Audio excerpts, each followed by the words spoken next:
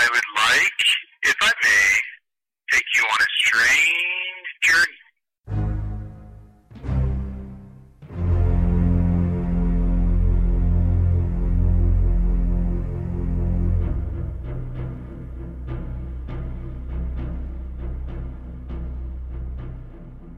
Welcome to 9 Cents, a satanic perspective of our modern world. I'm your host, Adam Campbell. We had a great show for you this week, even if it was a little bit delayed. Let me try to fix this camera a little bit here. This week, on the Devil's Advocate, I'm going to be talking about Maslow's hierarchy of needs. I believe it's a fantastic tool to be used in lesser magic on a day-to-day basis. In the Infernal Informant, I'm going to be talking about women and porn addiction. How it's been sprouting up and coming in for the past 2 years more and more. I'm also going to be talking about an article on U.S. czars, where they came from, why they were created, when they were created, and the idea behind them, why people don't like them, and more. And then in Creature Feature, I'm going to be talking about an album from a fellow Satanist, Sermo, I guess 3, or... anyway, it's a fantastic album, ambient music, really great, and I'll talk about that for a little bit. And hopefully I'm going to be interviewing him for next week's Creature Feature on some additional pieces that he's working on. So look forward to that. This week has been really, really great. More so than usual because I've been on vacation. I only get 2 weeks out of the year vacation, so when I am afforded the opportunity, I really grab hold and run. This time, it also coincided with my wife's birthday, and so we sort of celebrated that as a family. Also, we went down to Goblin Valley, and if you've never been to Goblin Valley, it's a state park in Utah, southern Utah, and essentially it's in the middle of a desert. It's got the traditional sort of Utah rock, Grand Canyon type rock formations rising out of just flat desert, but it has these rock formations that are sort of humanoid in shape, large and bulky and stuff. And so people, stumbling across it, saw them and thought, hey, those kind of look like goblins, so that took the name Goblin Valley. It's actually a really great place for kids and people who just sort of like hiking and stuff, and that's certainly our family. So we went there, we had a really great time, and after that I went to my brother's house, and we had dinner there, and it was nice catching up with him and talking with his family and kids and everything. So, it was just a really relaxing weekend. And then, last night I spent most of the night bottling, brewing, and getting my ass kicked in Call of Duty. So, it's great hanging out with friends and drinking and stuff. And I finally had a chance to try out my Pilsner that I've been sitting on for 3 weeks, not wanting to touch, and it is just fantastic. This is the second time I've brewed that Pilsner, and it has never let us down in flavor. It is always really, really good. So if you haven't tried a Pilsner yet, I suggest you go try it if you're a beer drinker. And even if you're not, it's worth trying. You should try everything once, right? All right, so let's go ahead and move on into the Devil's Advocate, shall we?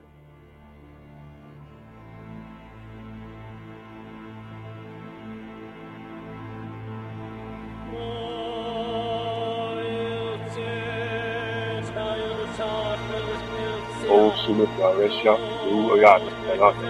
Lucia, Calizo, Sopra il Dore, Gita, Nazo Japan, Geras John, Mary, the name of Satan, Platoro, Da, the Tua, Dinamizo, Commander, Star, Nobel, Dobate, Dinimu, Careja, Alani, Origins, Obere, Geras, Serum, Careja, Soda, New, Randomly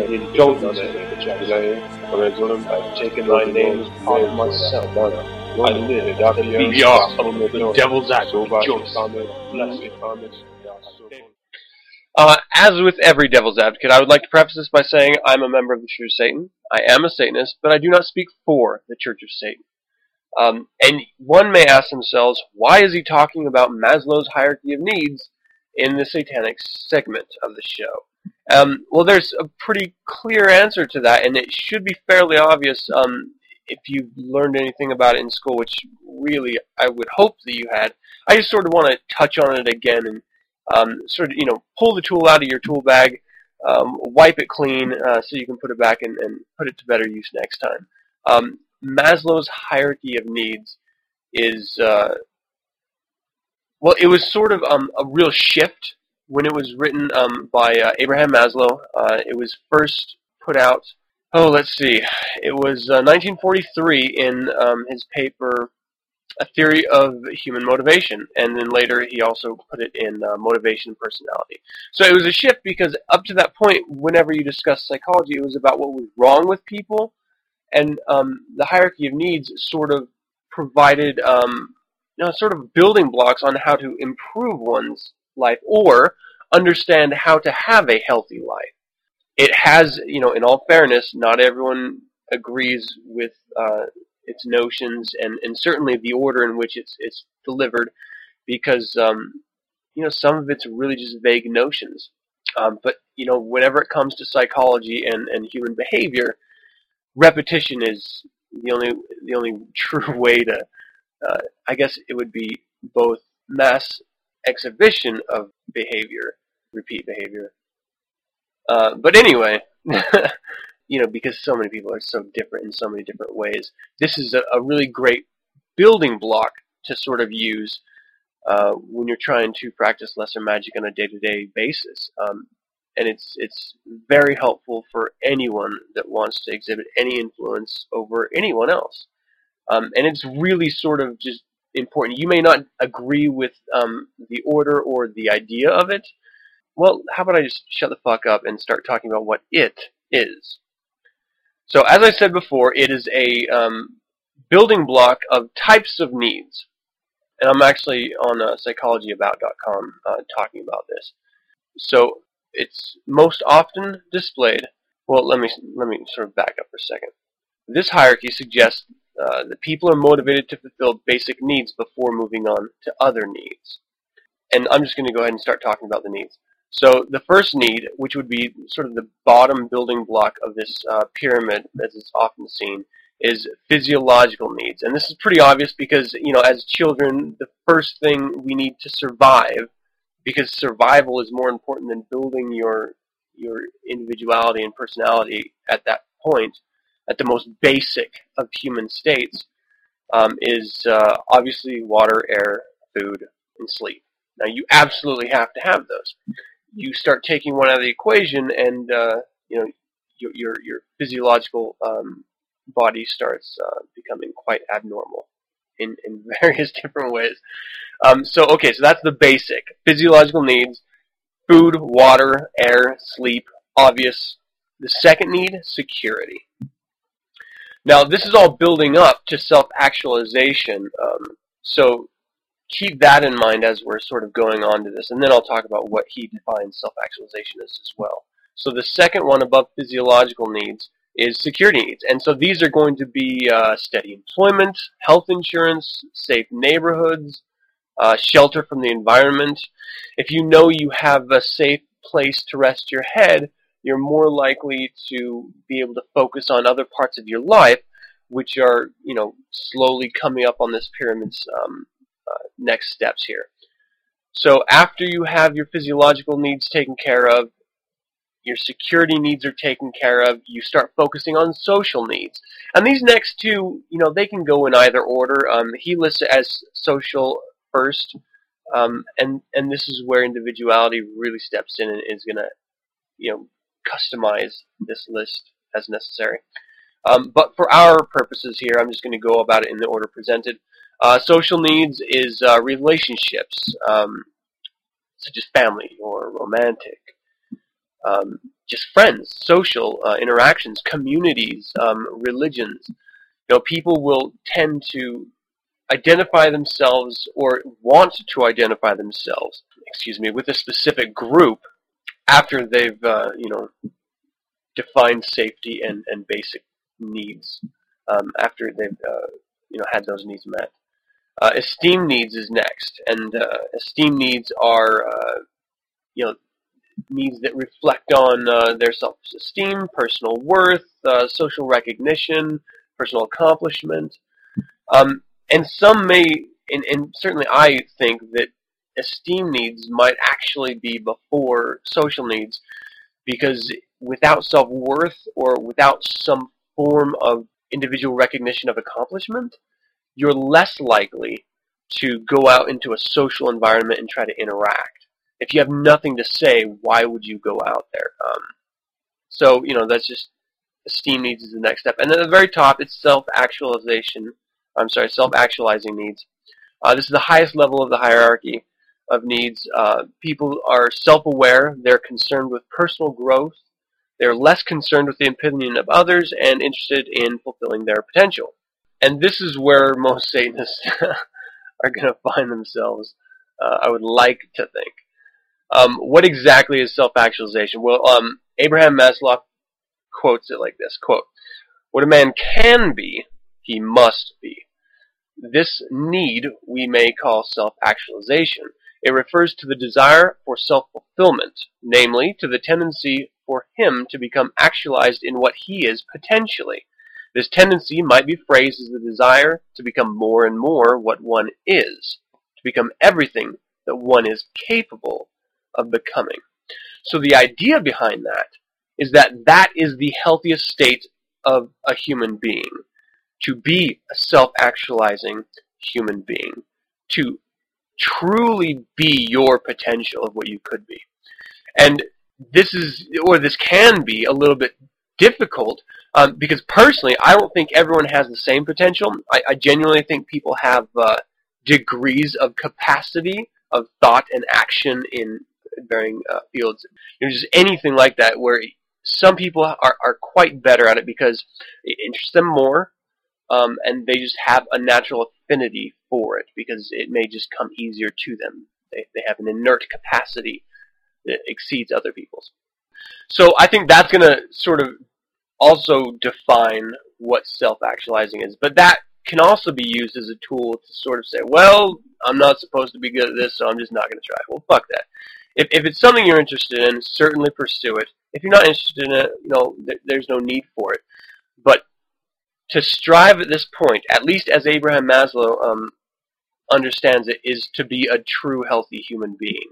And on that point, I wholeheartedly agree. I think continually developing oneself is incredibly important, not just for you, but for the society in which you live. It benefits those that you hold around you, your loved ones, your friends, the communities in which you partake in, you're actually a part of, be it memberships or religions or whatever. Okay, so there are certain characteristics of actualized peoples as he understands it, or as he defines it. Those are acceptance and realism. I think that's pretty important. If you're a healthy human being, you have to sort of see the world around you realistically, understanding that there are rational limits to things. There are bounds of nature that you can't go across. And acceptance that, sometimes you just have to deal with things as they are. Sometimes you just can't change them. Another is problem centering. Self-actualized individuals are concerned with solving problems outside of themselves, including helping others and finding solutions to problems in the external world. This is a really personalized thing, I think. It's not like this carte blanche, oh, well, you're a self-actualized individual, well, you're going to be a philanthropist, or you're going to go out and donate time in Haiti after an earthquake or something. That's a very personal thing. If that's what you want to do, more power to you. But it's certainly not like a checkbox that you have to do. Spontaneity. Self-actualized people are spontaneous in their thoughts and behaviors. And autonomy and solitude. Self-actualized people, they have a need for independence and privacy. Continued freshness of appreciation. So you tend to see the world as a continuing experience rather than just a stale moment that you've had before. So if you're going on a hike and you see a view in a different perspective or the same perspective, you still appreciate it for what it is, and the majesty that it really commands upon seeing it. You go out of your way, whether it's a fine meal that you have or a piece of fruit or a glass of wine, a particular lover. You really sort of cherish that and appreciate it more than people just trying to get by and keeping their heads down in the sand and just trudging through life. You've actually gotten to the point where you can understand how to do that. Let's see, peak experiences. Moments of intense joy, wonder, awe, and ecstasy. Some people do this through ritual, greater magic. Some people do this through just individual personal relationships or exhibitions, for themselves. All of this together, as I said before, not everyone agrees with it. I think it's a very useful tool, and it's served me well, sort of understanding this in my personal relationships that I've had. So if it helps you, fantastic. If it doesn't, meh, what can you do? Anyway, Maslow's hierarchy of needs, look it up. It's literally anywhere you look for psychology, it's going to be there.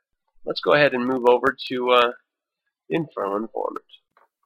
Bodies of darkness, earthquakes, volcanoes, the dead rising from the grave, human sacrifice, dogs and cats living together, mass hysteria, all in the Infernal Informant. Alright, this week I'm talking about, first, the Constitution doesn't mention czars. This is by George P. Schultz, who actually was the former Secretary of Labor, Secretary of Treasury, and Secretary of State, and is a fellow at Stanford University's Hoover Institute. It appeared in the Wall Street Journal on the 11th of April, 2011. Okay, so it opens up as this: a pattern of governance has emerged in Washington that departs substantially from the envisaged in our Constitution. Under our basic concept of governance, 1, a president and vice president are elected, and 2, the departments of government are staffed by constitutional officers, including secretaries, undersecretaries, assistant secretaries, and others who are nominated by the president and confirmed for service by the consent of the Senate. They are publicly accountable and may be called to testify under oath about their activities. He continues, over time, this form of governance has changed. Presidents sometimes assume that the bureaucracy will try to capture a secretary and his or her immediate staff, so that they will develop a departmental rather than a White House point of view. So presidents will name someone in the White House to oversee the department and keep a tight rein in on its activities. In national security and foreign policy, the National Security Council was established after World War II, as late as 1961 under President Dwight Eisenhower. It was supported by a small staff headed by an executive secretary with a, quote, passion for anonymity, end quote, and limited to a coordinating role. In subsequent administrations, that passion disappeared, and the staff members took on operational duties that formerly were the function, were the responsibility of constitutionally conformed cabinet official. This aggrandizement of the staff function then spread into fields far beyond national security. So more recently, the situation has been worsened by the difficulty of getting presidential nominees to cabinet and sub-cabinet positions approved and in place. So essentially, it's gotten so difficult to vet someone's background with the questionnaires and the checks that have to go in, and then the approval.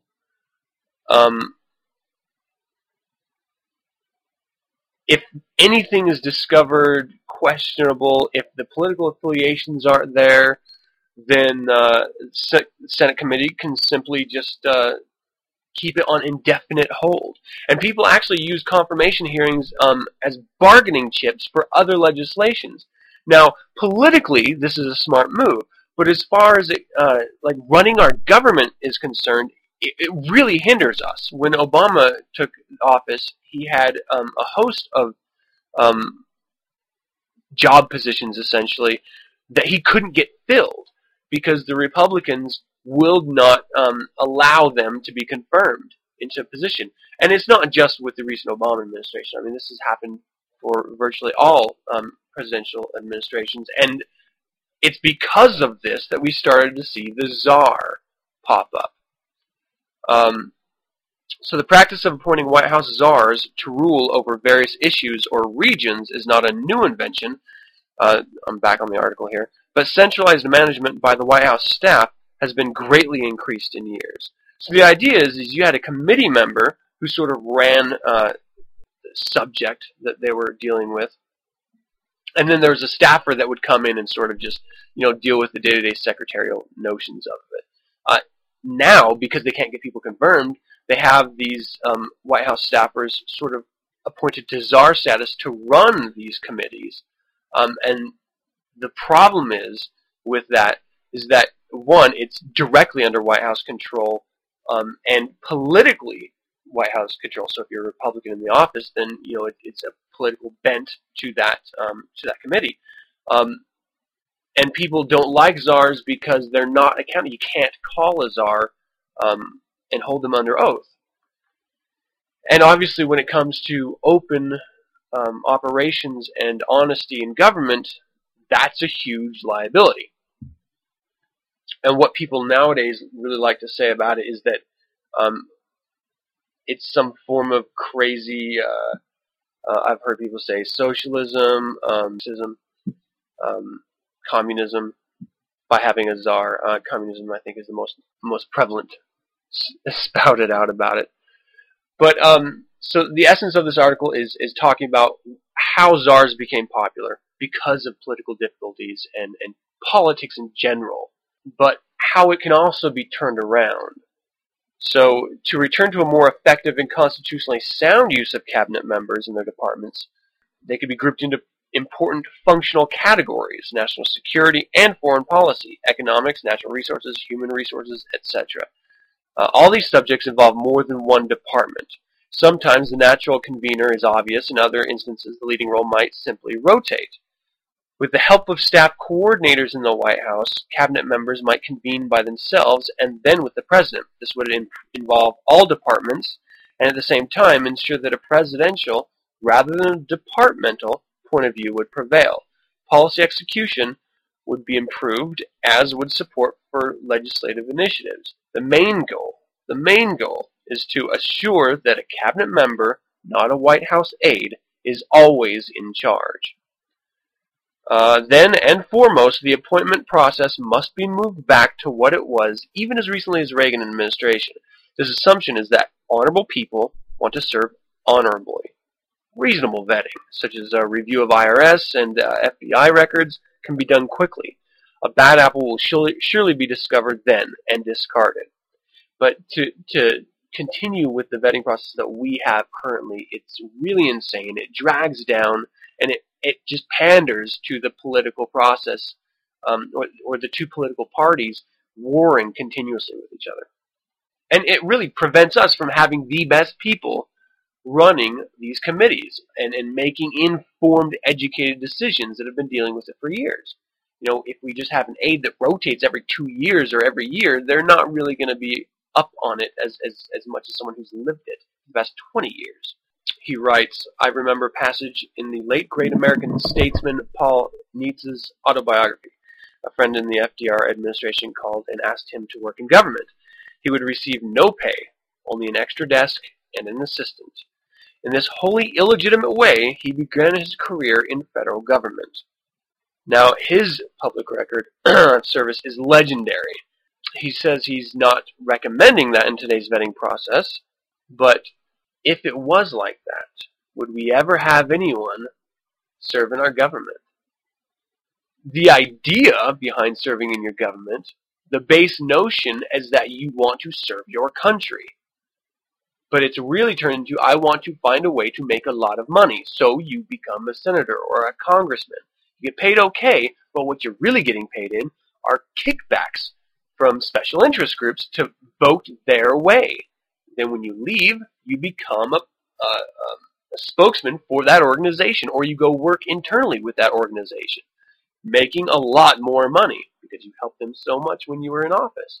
So it's become a business strategy rather than trying to further one's country or one's people. And this also speaks to the idea of a larger government.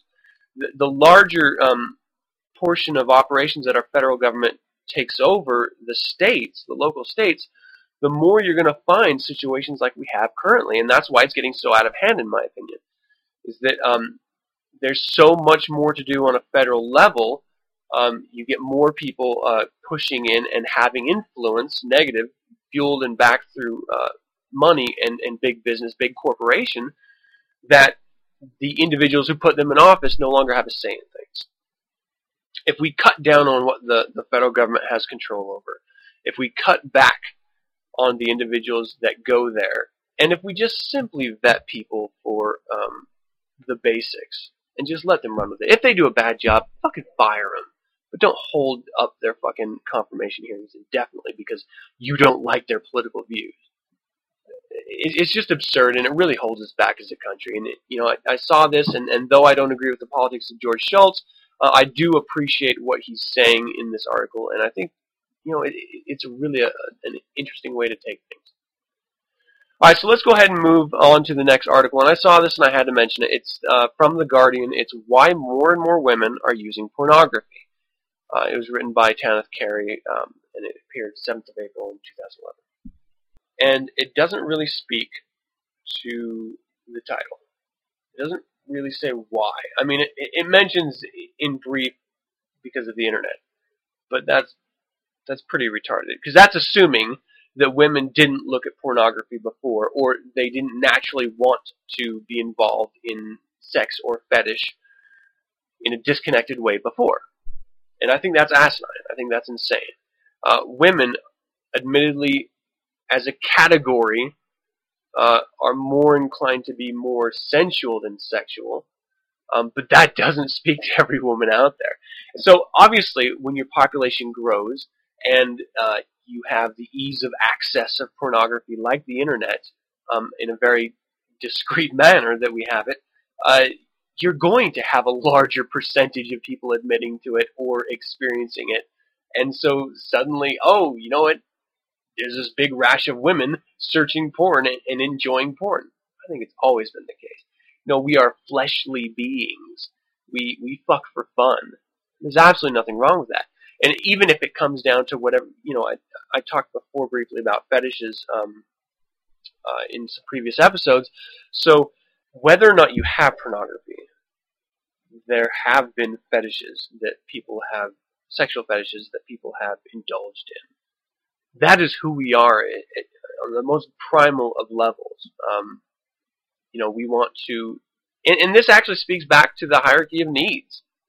Procreation is an essential building block of human beings. We absolutely have to have sex so that we can continue to exist as a species. That's the bottom.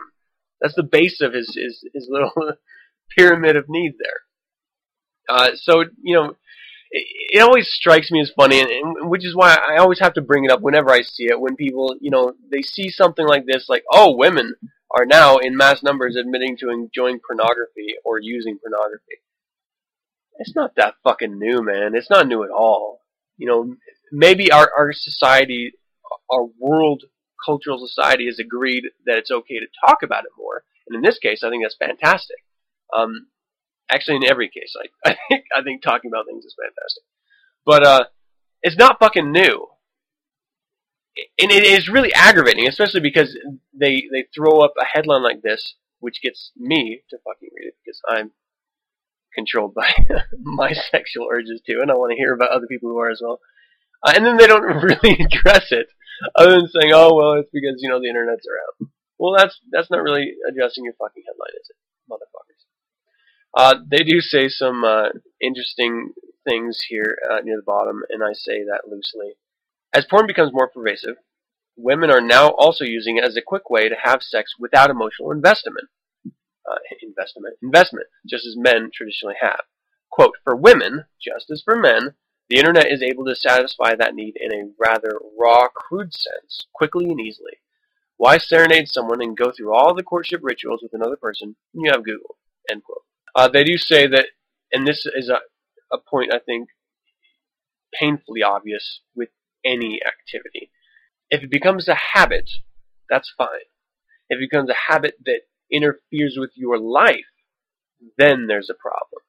And that's with anything. That's with drinking. That's with anything you do. I mean, it's really just fucking prescription drugs. If you're taking prescription drugs and suddenly they take over, well, then you become addicted. And you have to mentally decide to stop. I used to smoke. Admittedly, I only smoked for 7 years, or 6 years, I think.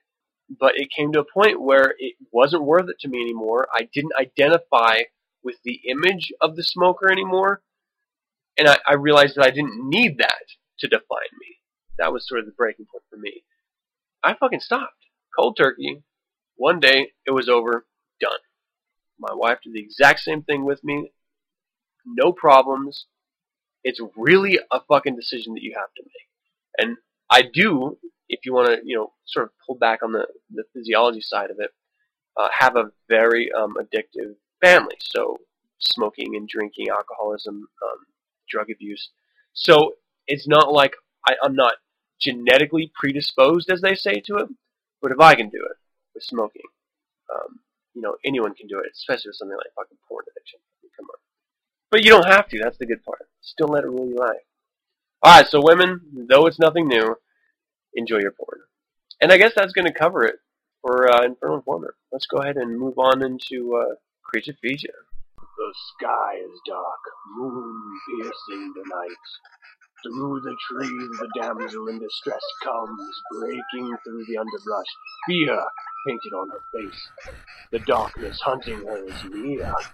She waits in the swamp, water slowing her escape. The creature nears, the damsel turns, hands rising to her sides as a last-ditch effort to thrust the creature back. Welcome to Creature Feature. Alright, today we are talking about Ceremo 3. That's how I'm going to say it. So I was first introduced to this, I'm going to call it experiment in sound, through Letters to the Devil message board, a satanic message board run by Magister Venture. Fantastic site. And it was just in one of the announcement portions of the website, the gentleman Slesk let out that he had finished his newest album, and I went and listened to it. Now, I have a big affinity for dark ambient classical music. I have a big affinity for just classical in general, really. Anything that evokes pure emotion, I think is raw and exciting. But also I like sort of background music that pushes the hair up on the back of my neck, that I can use through ritual, or I can use as mood enhancer in an atmosphere. I'm trying to build a sort of environment for people. If I just want to listen to music or read a book while I'm playing a video game, listen to music while I'm playing a video game, or read a book and listen to music, then this is the type of music that I think would be quite appropriate for virtually everything I read.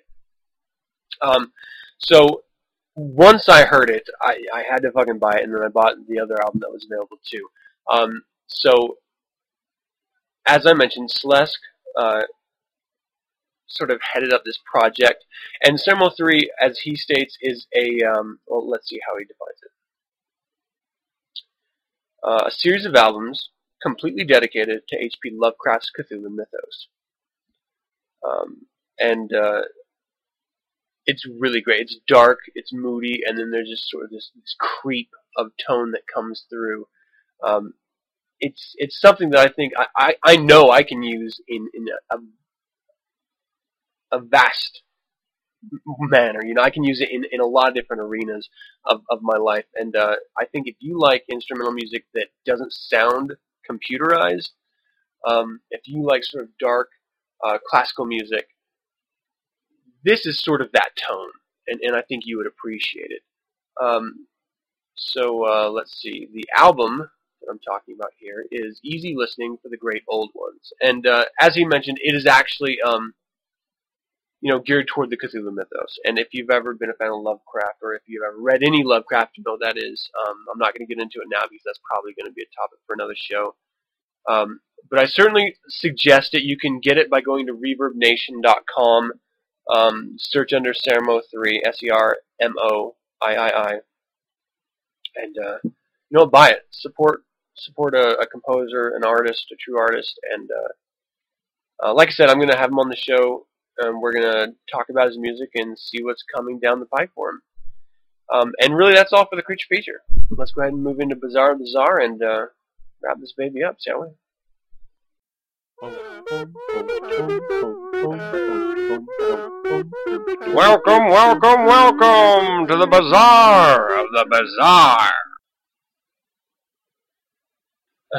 Bazaar, the Bazaar. I've actually had a steady line in the Bazaar of like sexual topics, so this is going to be pulling away from that quite drastically, actually. And I'm going to be talking a little bit about absurd theories, and one of them, which came up immediately because of my trek to Goblin Valley, which a friend commented on, and it sort of helped me remember something that another friend had said. So let me start at the beginning here. When you go to Goblin Valley, as I mentioned before, you see these rock formations that truly look like they could very well be, humanoid shapes, and there's hundreds of them. It's sort of the I would like to akin it or liken it to the poor man's terracotta warriors in China is what I was thinking of. It's just these rock formations, and they're big enough that you can climb up on them and over them. Some of them look like mushrooms, some of them look like penises. But it's really great because your imagination sort of takes the form that they're in and defines it due to your personality. It's a lot of fun to go to, and it reminded me, thanks to a friend, about this theory that someone had about giants. So there's this idea that giants once roamed the earth, according to my friend. And this is nothing new. I mean, biblically speaking, the Nephilim have actually been talked about, and there's, they give tales of giants and stuff. But that's about as credible as Jack and the Beanstalk. It's a story made up, so you can't take it as fact.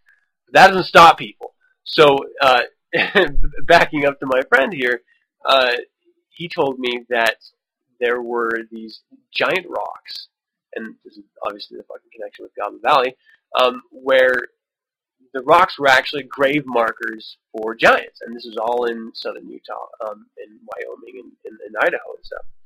And the idea that someone could hear that, and as a rational thinking human adult say, okay, yep, that's true.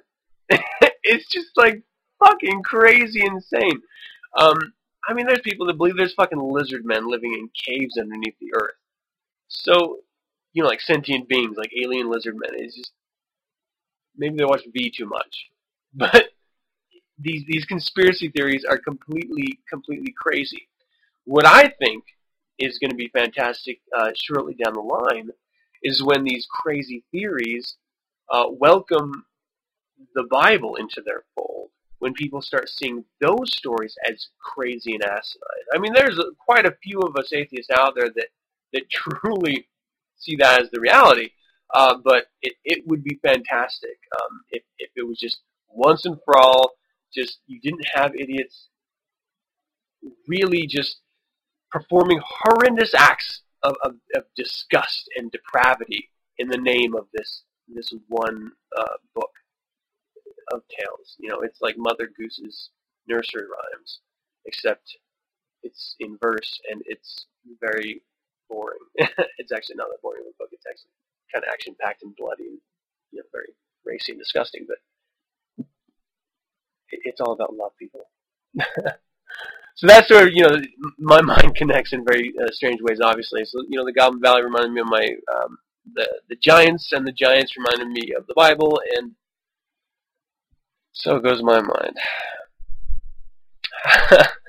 That's it for another show, people. I hope you enjoyed your stay. I'd love to hear from you. Visit the website, 9centspodcast.com. You can always contact me via email there at info@9centspodcast.com and let me know what you think.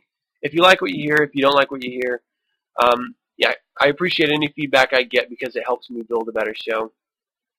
I'm going to keep these going, so you'd be doing me a favor.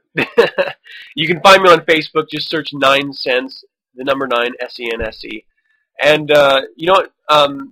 You can leave your own Bazaar the Bazaar drops there. You can leave topic discussions there. If you find an interesting article, you can send it there. If you don't want to email me. And what else? Well, I guess that's all the ways you can contact me. If you want to find other Satanists, visit Undercroft at satannet.com. there's a few really great people there, but with any venue, there's going to be a lot of, I guess, trolls too. So expect that. Like my intro to the Devil's Advocate, everyone may be a Satanist. That doesn't mean they speak for the Church of Satan. So just keep that in mind. And with that in mind, visit churchofsatan.com, the source of all things satanic on the internet.